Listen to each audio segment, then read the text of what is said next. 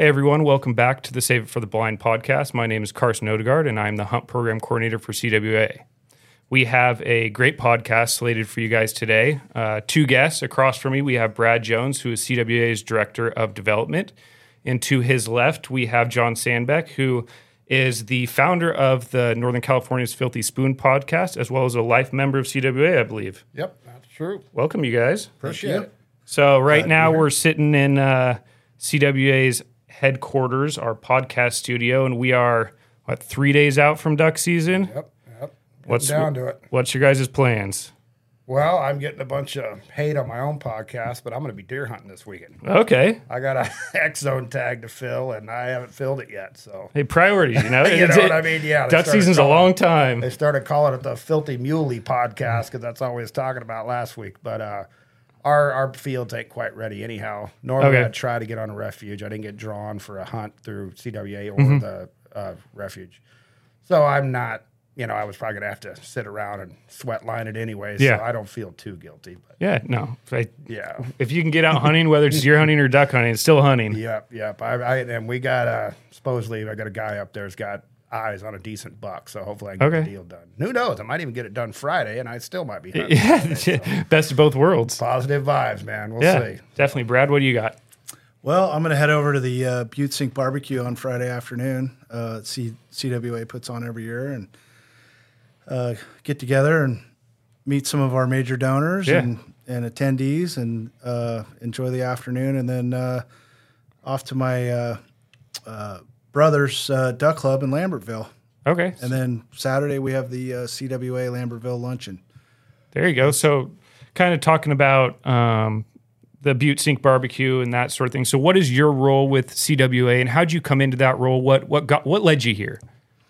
Well, in my professional career, I was I've kind of had a few different roles. And in my early life, I was I worked for Heineken USA. I was a manager of Northern Nevada, Northern California. I had 27 distributors, and I did that until about 2008, and then I started my own construction company, and I did that until about 2019, 2020. Retired from that, and basically the reason I joined CWA is because I've been a life member.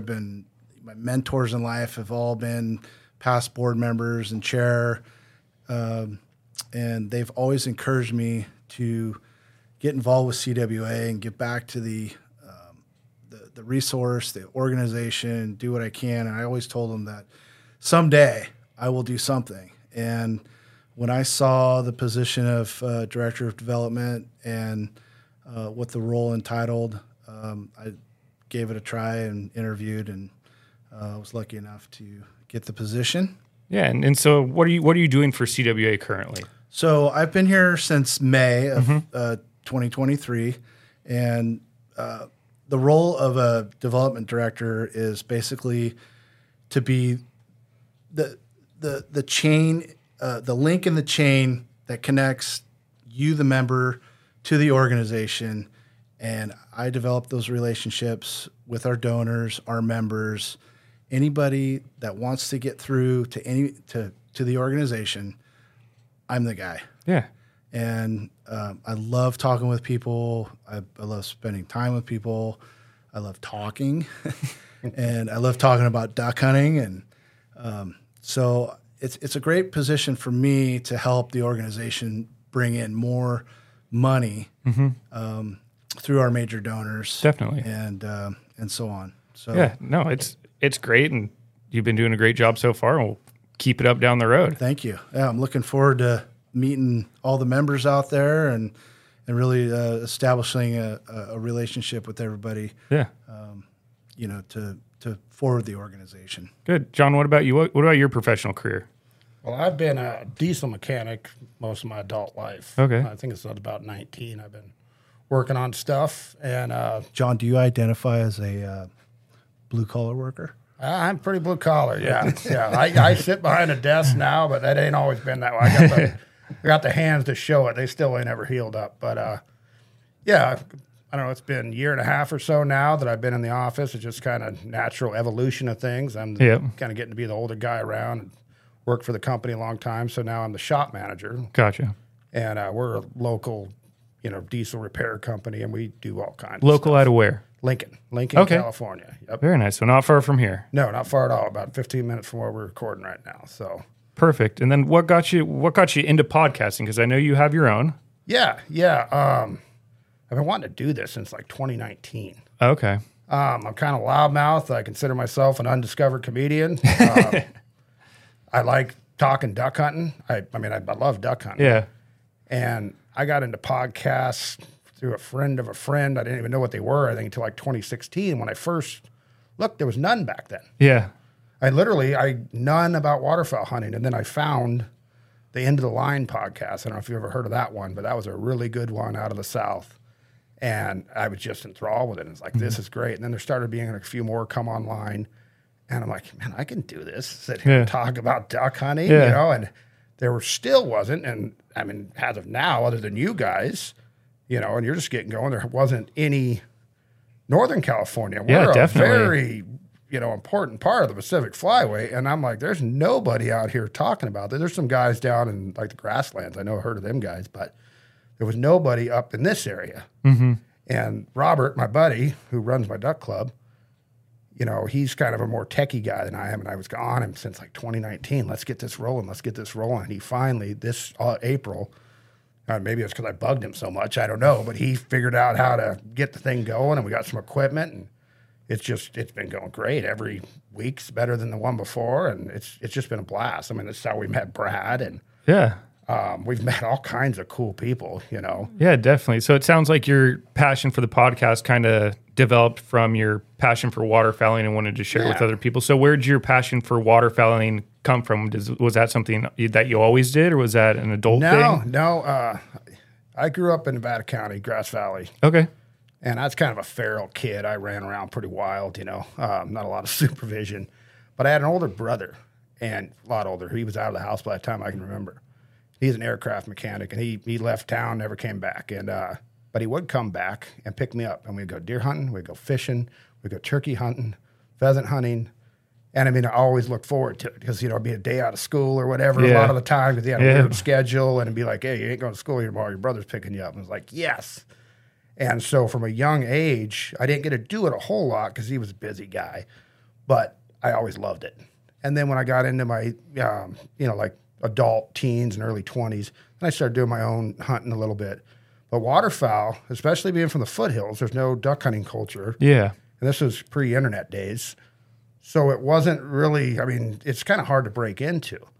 And so I eventually, about mid-20s, I ended up deer hunting with a guy that was a big duck hunter. I'm like, man, I always want to do it. He took me out, and that was it. I never turned back. It was one time we went to Gray Lodge, and I can't remember how many ducks we shot, but we got some birds, and it was a good time. And I've always had Labradors. Yeah. And finally, it's like I got a good use for my dog. And I've never turned back since then. It's been a 365-day, part of the podcast is I get to keep duck season kind of going all year round with it. You know? Definitely. So that's how I came to be. And that's why I got a little soft spot for guys getting a little later. I wasn't, I was mid-20s, I think, when we got going with it. And, it's a tough deal to break into. Oh, 100%. And I was fortunate enough to have one buddy, and that's all it took. And I really try to pass it forward I help a lot of guys at the shop that, have never had an opportunity to do it. And that's great to pass it forward like you're talking about, because I see a lot of, the 20 to 30-year-olds coming out, and as people who are experienced hunters, we know that this probably is a passion that has the biggest hurdle to get into and do it effectively. And if you can, bring out just one person a year, that's one more person that, can pass on the hunting heritage to somebody else. And there's a lot of people out there that need those mentors, because it is such a difficult hobby to pursue effectively and to do it legally. And so what you're doing is great. That's awesome. So Brad, where did your passion start for waterfowl? Well, mine started a long, long time ago, about 1980. I was about 8 years old. My dad took me out. We we had a family duck club. I'm going to try to give you the trimmed down version. Too, whatever you need. But we had a duck club in Lambertville, which is up by the Sacramento Refuge here in the Sacramento Valley. And I was about 6 years old when he first started taking me out in the duck blind. And then I got my hunter safety card when I was 8 years old in 1980. And basically started with a single shot 410. And I got my first duck was a Drake teal. And I think I water sluiced it too. As long as it was down. And so yeah, I was there until 2021 when our family sold the club. But I have been an absolute passionate duck hunter since 1980. And I live, breathe duck hunting 24/7, 365 days a year. I have a hobby business that I build duck and goose calls. It's just one of those things that it's not really a passion or a hobby. Duck hunting is a way of life. Mm-hmm. And so I've been able, fortunately, to basically revolve my life around duck hunting. And I know that I'm not the only one that is like this. Yeah. You know, everybody that is serious about duck hunting is super passionate, and it's part of their life. You know, and I would bet you that most grown men think about duck hunting more than anything. Yeah. that are passionate duck hunters. So I mean, that's just a snapshot between 1980 and today. You know, what got me into duck hunting, but there's been you know, it was a family affair for many, many, many years. And then I started meeting mentors that would take me on trips out of state or to different duck clubs and kind of progressing, you know, my skill level as a duck hunter, because you kind of grow up in the same place and you hunt the same pond and you know, you don't really experience things until you actually go out, whether it's public land hunting or you go out of state, you go to different lodges. Yeah, definitely. And commercial properties. But I'm just, you know, I'm thrilled to be here. I'm thrilled that duck season's going to start and get going another one. This will be my 46th year. There you go. Hunting. That's awesome. Yeah. So in 46 years, you have any good duck blind stories that you can share? I have many, but I think the most incredible duck blind story was early 2000s. It was kind of like a late December morning hunt. There wasn't a whole lot going on. It was a friend of mine were in one of my duck blinds at my duck club, and for some reason in our area, we would get a lot of Eurasian widgeon. And back in the early 2000s, it was pretty rare to even see a Eurasian widgeon in California. And I've shot 7 of them at my club over my lifetime. And this story is incredible. I mean, so a buddy of mine, he shot and crippled a Drake mallard, and it landed in the pond. It went into the tules. And he got out of the blind, was walking over to take his dog over there to fetch the crippled mallard. And there was a group of, I don't know, it was about 12, 15 widgeon. They were doing that courtship thing. Yep. Kind of where they were dive bombing and flying around. And he was walking across the pond, and I started yelling at him because they were coming over really low and really fast. And so I said, "Hey, over your head." And he looked up, and he pulled up and fired one shot, and 2 widgeon came down in one shot. And he was out there yelling and screaming. And I was like, what is he so excited about? And he come walking back to the blind. He had a perfect pair of Drake Eurasian widgeon. Wow. And it was incredible. So he scotch doubled on a pair of Drake Eurasian widgeon. And I would bet that's probably the only time in the United States that's ever happened. Yeah, and both Drakes too. Both Drakes in perfect condition. I mean, perfectly plumed out. It was incredible. It was incredible. And I have a picture to prove it, and I was there to see it. So that's awesome. My story, and I'm sticking to it. Definitely not a BS story. That's awesome. What about you, John? You have any good stories? Yeah, they're pretty short, and I got kind of two. My daughter, she got her hunter safety when she was 9, and she's always been, like, I always joke around, best son I ever had, And she's serving in the Navy right now, I have to always mention, because I'm proud of I could be of her. That's amazing. Yep, she's heading out to Japan here shortly. Anyway, she was 9, and we were fortunate enough to hunt on this awesome club. The guy's a Emerald benefactor, a CWA, awesome guy. You'll know who I'm talking about. And we were fortunate enough she got to hunt her whole youth hunt there. So when she was 9, we went out there. There's really not a bad blind at this place. And she's pretty little, And that day we shot almost 3 boxes of shells. No birds. I think she shot over my head, blew my ears out a couple times. She had a bruise on her forearm right here because she was so excited she wasn't shouldering the gun, and I probably wasn't the best mentor I could have been. I'm like, that's right there, And anyway, you fast forward to when she was 16, and we hunted all kinds of blinds at the youth hunt over the years. Mm-hmm. But when she was 16, we're in the same blind, and it's a different story. She's shooting a 12 gauge. She's picking out the drakes. We were done in short order. With our and just to see the progression of that 9-year-old little girl that's just in awe. She still had fun, but she was bummed she didn't get any birds the first time. But seeing her at 16, where she's picking out the ducks she wants, we're waiting on the mallards. Yeah. If she's not going to shoot a hen sprig, she's going to get a drake. And it just to see that progression, and a lot of it's her, but I had a part of it because I'm the one, brainwashing her sleep, playing music about duck hunting to her. But that was really, really special to me. I'll always remember that last youth hunt with her because it was different. Now after that, she through high school she started going to the refuge herself with friends and stuff, and hunting with Dad wasn't quite as cool as that last youth hunt. But I'll always remember that. And then a short one with me personally. It was a couple of years. I did the refuge thing for a couple of years, and then I started renting a few rice blinds. And, I didn't have a whole lot of success. I kind of, when you're breaking in, it's kind of hard. You just rent a whole, hole in the field, and, you hope it's good. And I got in a club. It was the first club I was in. First storm of the year, and I was so excited because, man, here I am. We got this big club, and I'm going to stay out there all weekend.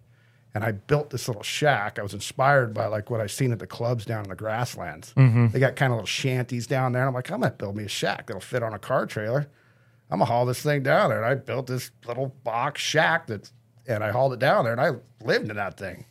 And I was all pumped up. Went out, storming, windy. Didn't shoot nothing that morning. High flyers.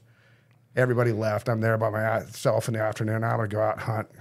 Blind I go to has a hole in it. There's like 3 foot of water. And I'm sitting in there, and I'm getting kind of cold, and sun's starting to come out, wind quit blowing. I'm like, why am I doing this? Wasting all this money. And gosh, man, I really went over the top, and I'm just kind of like feeling sorry for myself, bummed.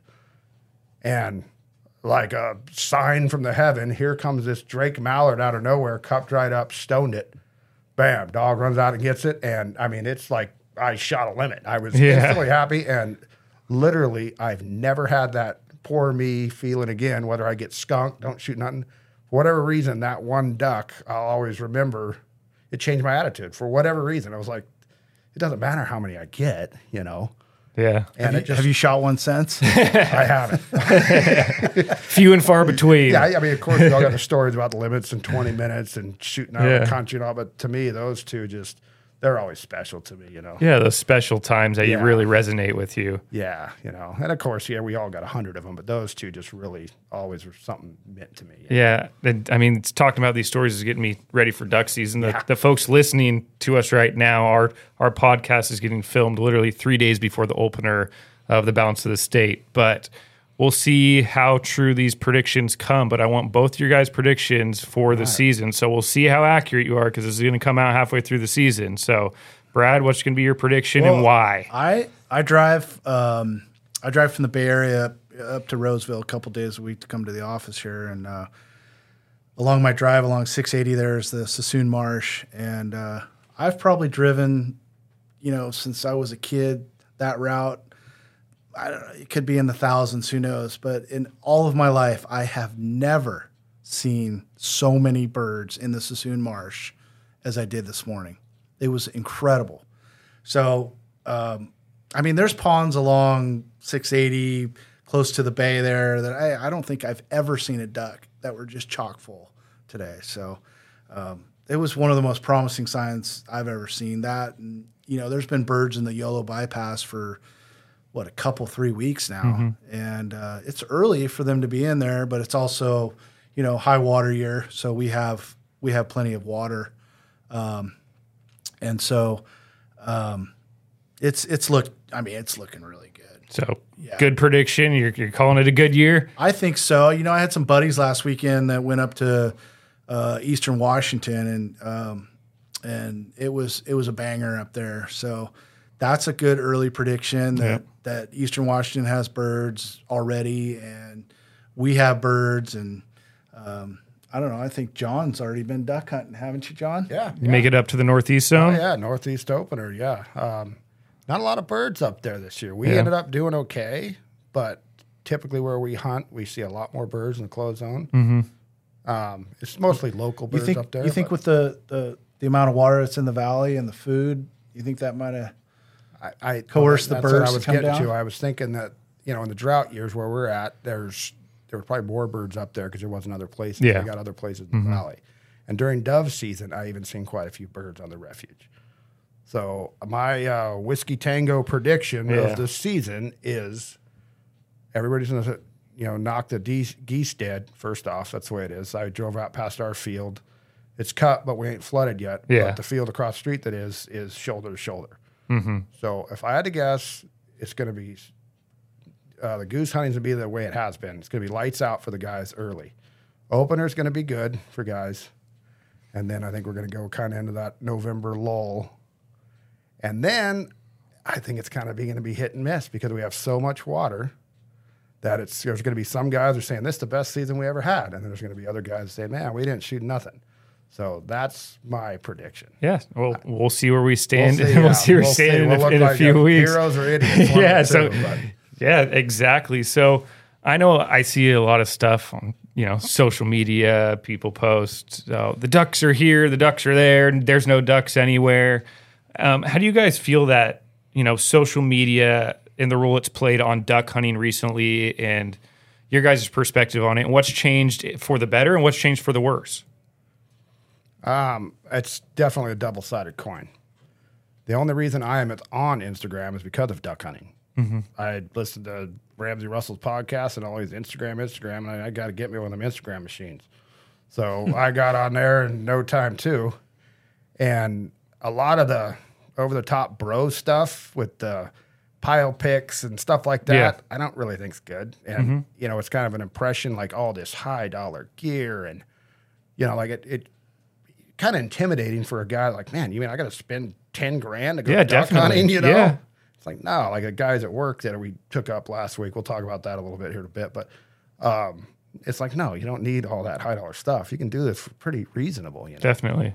So that end of it, I think, is bad, but there's so much, like your guys' content's often Ducks Unlimited, Delta, because I'm a member of everything. I'm only a life member of California Waterfowl, but I'm a member of all the major organizations, and there's a lot of good content out there. I've met so many people too. I mean, this is how me and Brad met, us through Instagram.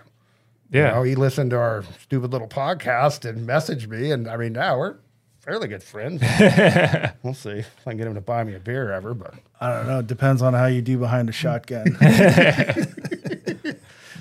Brad, what's your thoughts on social media and where it's going, where it's been, and how it's going to play a role for us as CWA and as, the general Joe Schmo hunter? Yeah, I think, first of all, CWA has done a fantastic job lately with, we have a great marketing director that's doing a great job with social media and marketing. And I think the direction we're headed is a positive one.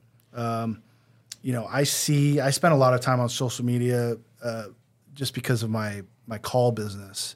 And I kind of keep up with what's going on in the call industry. And, what I see is the different generations and how they portray themselves on social media. So, the younger generation, it's kind of about the pile pick and the cool look and, the bro staff and all that. And I think mine and John's generation is a little more laid back. Nostalgic. I like nostalgic stuff, yep.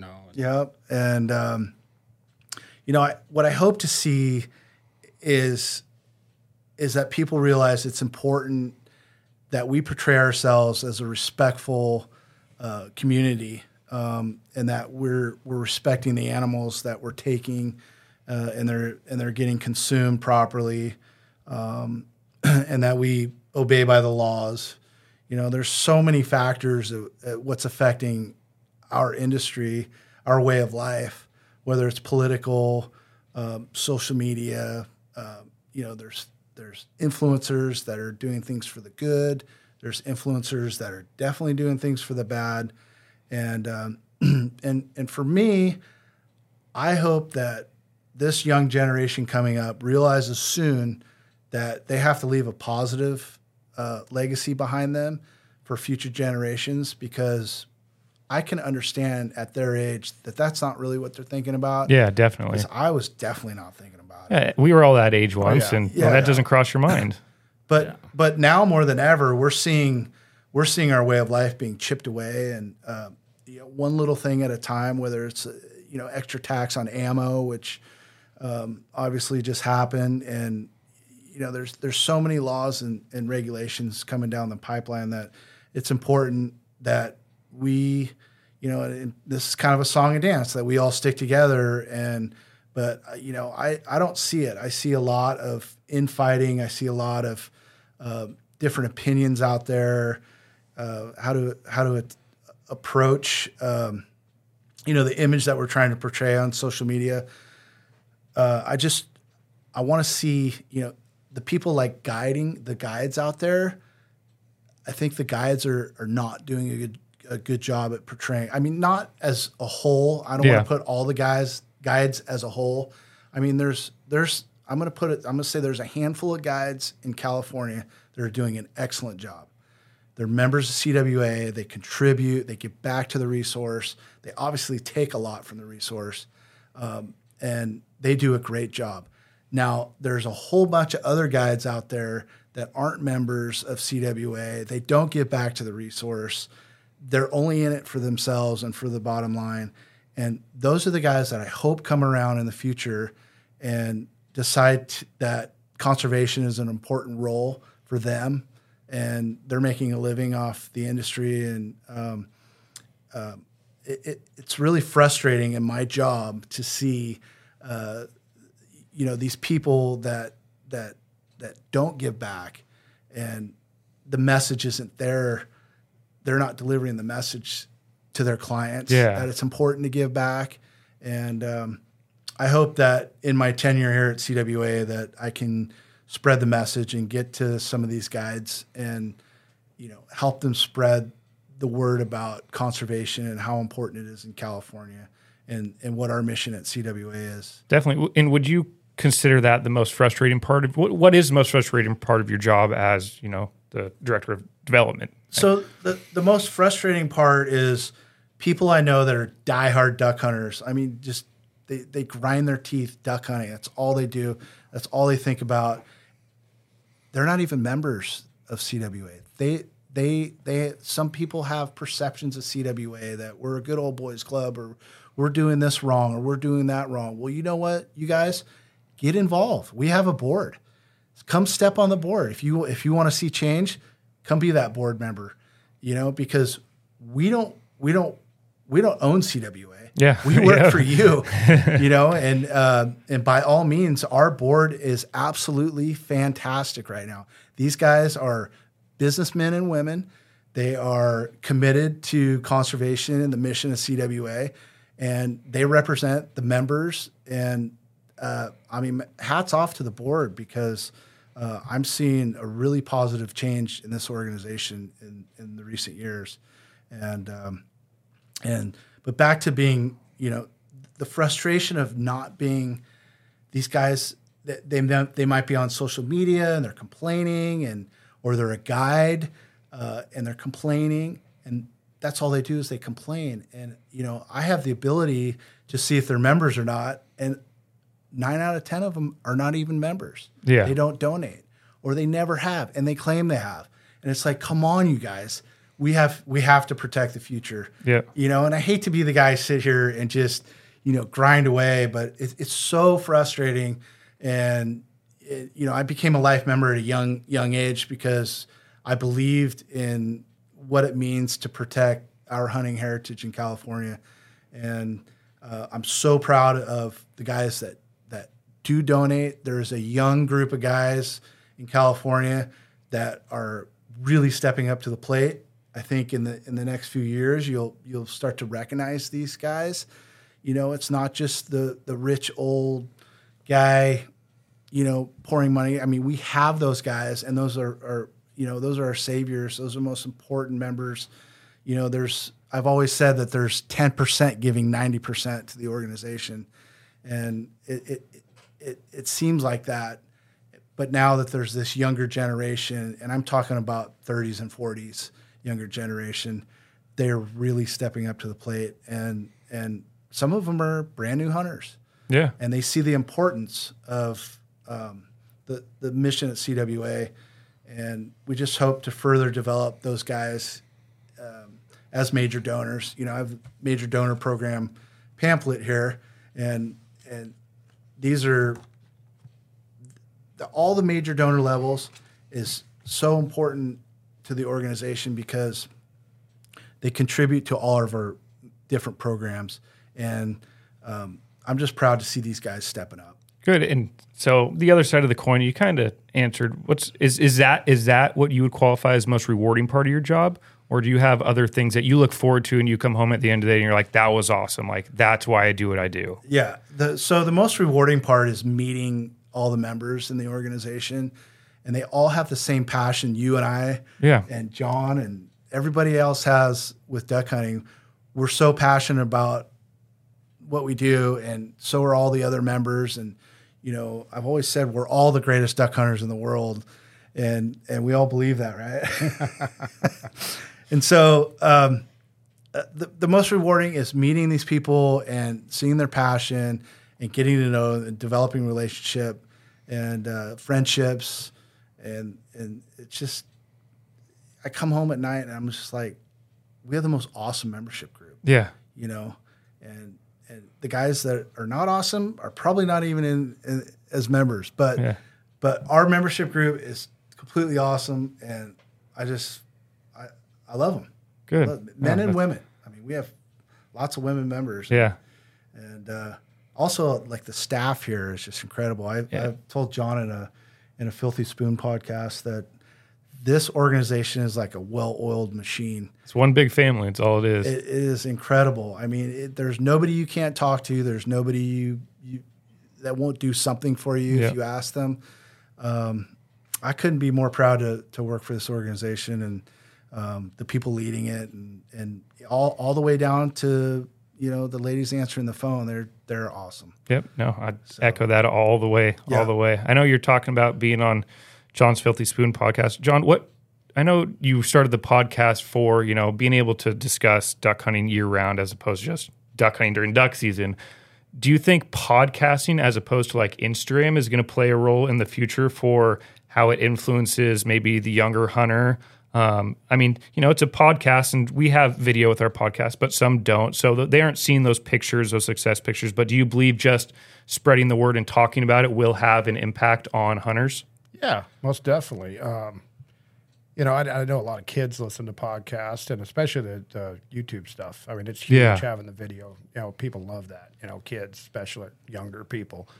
But no, I think podcasting is a great way to communicate with people, especially for, like something like this, hunting. Like, there's a young guy actually went with us to Northeast opener, and this guy's head over heels. Tell the story you got of the guy you brought out. Oh, okay. Well, we got 4 new CWA members and hunters out of that. Very nice. Over the 7 years, we've probably got, there was 4 this year, so it's probably 15 guys who started in duck hunting, and they get their first CWA membership at that dinner because we always get a table. And there's 2 of them right now. They're just hooked. Well, actually, 3 of them. One of them likes it and is going to go, but there's 3 of them. They're driving me nuts, asking me how to go. And, I told him your last podcast, I actually sent it to him. I said, hey, listen, there's a lot of good information for new hunters and signing up for their hunts. And he was stoked. He's like, oh, that was great. I'm going to sign up. And, he's already a member. And it's just cool as heck because the owner of our company, Superior Equipment, we've done this duck hunt now 7 years in a row. And he's a duck hunter. I'm a duck hunter. But other than that, a lot of these guys have either never hunted or never duck hunted. But it's kind of a team building, and not everybody goes, but we've had a good number of guys go that we're introducing them to hunting. And we go to the CWA dinner up there. We have a blast. We always seem to do well in the raffles and stuff. That always helps. But yeah, Brad, the boss, he won the 28 gauge up there last week. There you go. So that was cool. Yeah, that was really cool. And these guys, it feels good because I'm like, and I tell them, dude, you got to be a member of CWA. I'm telling you, in a duck hunt, this organization has your back. And like I say, I feel pretty good about getting all these guys into it and kind of, I'm old school, kind of starting them out right. They don't understand, hey, we can't chase them in the boat. That's not how we hunt. Yeah. It's just teaching them, and it's been a blast. And this year, I think, was the best with the 4 new guys and 3 of them are just hooked. And I'm like, yes, man. I told them, I said, I'm not going to be around this week because I'm deer hunting, but I promise you I'll get you out there. I'll go to the refuge with you, kind of hunt out there, show you the ropes. And, so pretty exciting and fulfilling for me. Yeah. I'm older and I kind of, somebody had to show me, It's super rewarding taking out new people. Yeah. Especially when they're in awe over it, Yeah. It's probably one of my favorite things because I always tell people, I've duck hunted my whole life, and don't get me wrong, I love shooting ducks, but I would rather see somebody go out there for their first time and shoot a duck and see that excitement on their face and see that whole process happen. And I think that's why I love what I do, because I get to see that on, a weekly basis with our hunt program, whether it's somebody going out for their first time or their 100th time, like when they come in on our properties and they got a smile on their face, like that's my success. I don't need to go out and shoot a limit to be happy. And I know you guys feel the same way, taking out a new hunter. Yeah. That new hunter shooting that first duck and you standing next to them, seeing that click in their head is just, that's what makes it worth it once you get to the point that we're at where, we don't need to go out and shoot limits every day to be successful. Our success is passing on the heritage to other people. So, yeah, I didn't even take my gun out the second day. Yeah. I didn't. I just, but I do got one thing that happened up there to these guys, and this is a lesson for you all, and I feel horrible because I didn't remind them. One guy got a ticket for no plug in his gun. Yeah, that's something to check. He didn't know it was innocent, and the guy was nice as could be, and it's like, guys, make sure I felt so bad that I didn't remind him. He had an old 870, and he thought it was in there, and I didn't. Because normally when I got new guys, I remind them. Yeah. Hey, make sure you got your license on you. We got, ain't got no lead here, and all the rules, and I didn't remind them, and I felt horrible, The game warden, we're just a game warden at the boat ramp we pulled up. No big deal. We're legit. I don't got nothing to be nervous. And starts checking guns, hand them over, and But he'll never forget that. I can tell you that. Yeah. And it's the warden was really cool about it. And I apologized to him. I said, these guys are new. I took them out. I'm sorry. And he was really, he still gave a ticket. He was smiling the whole time he wrote it. But he was very nice. He could have, confiscated his gun if he wanted to. No, definitely. Yeah, they can give him the riot act. It was a federal game warden. Yeah. So. And he was really cool. And like I said, I apologize, And luckily he went easy on him, But a lesson to everybody, make sure you're legit, Yep, that's number one thing, especially for the new hunters out there. Know your regs, know your rules, know what you're doing before you go out. And unfortunately, that's a part of our hobby. That's a hard hill to get over, is to make sure you're within all those legal boundaries. But yeah, it is our responsibility as a mentor. Oh, 100%. As a mentor, I feel horrible to go over the rules and the regulations and gun safety. And we could talk a whole podcast about gun safety. I feel bad, not bad enough to pay the ticket for him, but I do feel bad about it. You owe him a few hunts down the road. Yeah. It's like, okay, well, yeah, but no, it was a horrible. Don't forget to check his plug next time. Oh yeah, he's never gonna. Yeah, every year he's gonna hear about it now. Yeah. We like razzing each other, so yeah, he's gonna hear about this every hunt we go on the rest of forever. So yeah, no, that's. So I had a cool weekend, if I could share. Yeah, 100%. This last weekend. So took my daughter deer hunting, And is this California? Make the setting. We were out of state. Okay. This has been in plan for a year and a half. She'd gone to summer camp where they shot rifles at long distances. So she was proficient at 500 yards with a 6.5 Creedmoor at 12 years old. So I felt confident that this was the year. She's 14. She could take a deer. And so I put in for tags out of state, and we flew out, and this was a self-guided hunt. It was just me and her, but I did have access to some private property, and we hunted hard for 2 days. And finally on Sunday afternoon, we decided that instead of all the walking we were doing, and we'd jump some bucks and nothing crazy, but just a lot of walking.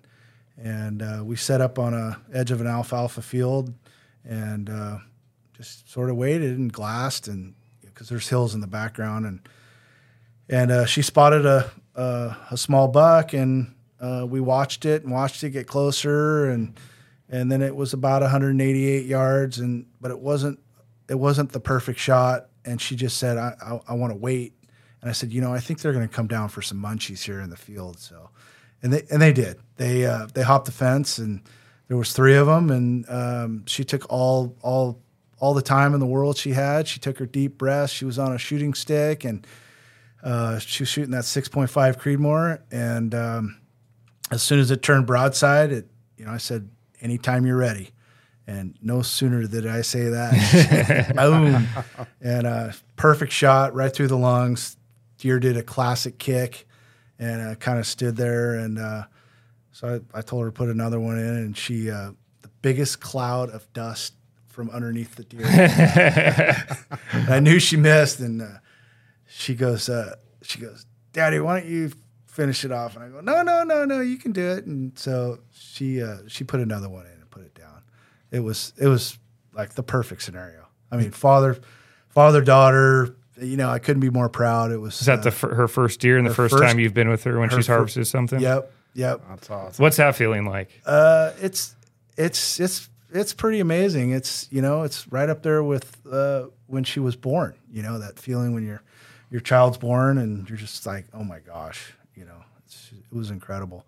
So yeah, it was interesting, and I don't want to get too sidetracked here, but she went to school yesterday and was showing some of her friends. And we live in the Bay Area, and the reaction she got was very mixed. Yeah. And I think, and this could go on to a whole nother subject, but I think we're in a little bit of trouble with society accepting, a 14-year-old girl going out and shooting a deer and harvesting meat for the family, and learning the skills it takes to process the deer and to respect the animal and so forth, because she got a little bit of heat from her friends. So we're working on conveying a positive message to the public, and so that's important in our family. And that's all you can do, Yeah. Yep. John, do you have any stories like that? I know you talked about your daughter when she was 12 and 16. I kind of ruined her on deer hunting. It wasn't the perfect image like Brad had. No, when she was 12, she got her first. We got a either sex tag, and we went out and we shot. She was super tight groups. Everything was good, and we had a couple opportunities. And I don't know if she just didn't want to shoot the deer. Yeah, but she completely missed them. Like 3 opportunities, and she said she never wanted to deer hunt again, and she hasn't. Yeah, duck hunting. And you got to respect it. You can't force them to do what they don't want to do. Exactly. I never forced her to do anything. She loved turkey hunting. We did a lot of turkey hunting. She got quite a few turkeys and then ducks. But other than that, I don't know if it was just too big. Didn't want to shoot Bambi, and she's not a very girly girl, but she just, maybe later in life she'll pick it up. Yeah. But no, I can tell you the first time she got a turkey, because she was 9. I think that was before. Might have been right after that first duck season she hunted. That was a pretty exhilarating moment when she got that first turkey. Oh. It's like I say, that's like you say, the only thing you can compare it to is when they're born. Yeah. So that's awesome. Well, we're running a little short on time. Do you guys have any closing remarks for today for the podcast you'd like to add in?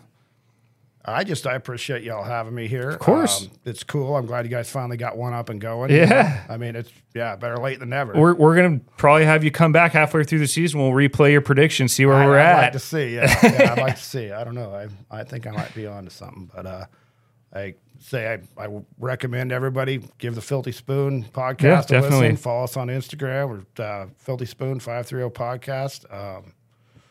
We talked all kinds of cool. This knucklehead's has been on there with me a couple times, and there you go. We just talk, have fun. We joke a lot, so it's what would you say, rated R, maybe? Yeah, a little bit. We don't. So there's a viewer listening warning. Just a heads up. Yeah, we don't get really vulgar, but we go back into some stories when I haven't always been. It's kind of like Duck Clubhouse talk, right? Yeah, it is. Yeah, it's a little bit, not a vulgarity so much, but you might a little language here and there, but it's all in good fun. We have, we've talked to a vast different, we've talked to a couple young 18, 19-year-old kids that are doing the refuge thing, some, older guys, some beer makers. We're big Farmers beer fans, so we've talked to some of them, salesmen, and it's just been fun. Good. And I love doing it. And like I say, I probably wouldn't be here talking to you right now if I wasn't doing it, so... And I recommend everybody give her a listen, see what you think. Awesome. And if you don't like it, leave me a bad review and tell me I suck. There you go. Whatever. I just want the truth. As long as you get honesty. Exactly. So, Brad, what about yourself? Well, I think I just want to portray the message to the guys on social media, like the guys that are doing the good out there. Keep doing the good, and hopefully, guys that if you want to reach out to me, if you're a guide or you're somebody that makes a living off the resource renting blinds, reach out to me. I'm available anytime. I will come to your property. I will come visit you. I will talk to you about CWA and our programs and what we do, and think about giving back to the resource and what it means, not tomorrow, but 10, 20, 30 years from now, and what is California going to look like when we're gone and we leave a legacy behind for our children and our grandchildren. And I also want to let the members know that anytime you have an issue with CWA, whether it's good or bad, call me. I'm the one that's going to talk your ear off and maybe drive you even nuts, telling you more than you want to hear. That's my job. I want everyone in this organization to feel like they can reach. If they got to call somebody, call me. And it's starting to happen. I'm starting to get people calling me just out of the blue, and that sometimes the conversations are 5 minutes or 50 minutes. Yeah. But I love to talk duck hunting, and I love to talk about the organization and how we can raise money for the ducks and improve the infrastructure of waterfowl management in California. Definitely. Yeah. Well, I appreciate you guys both coming out here and talking on the podcast. And like I said, hopefully we'll have you back here soon. All right. Thank you guys. All right. Thanks. My name is Carson. Thanks for watching the Save It for the Blind podcast here at the CWA Roseville headquarters. You can find this podcast at Spotify, Apple Podcasts, and wherever podcasts are found.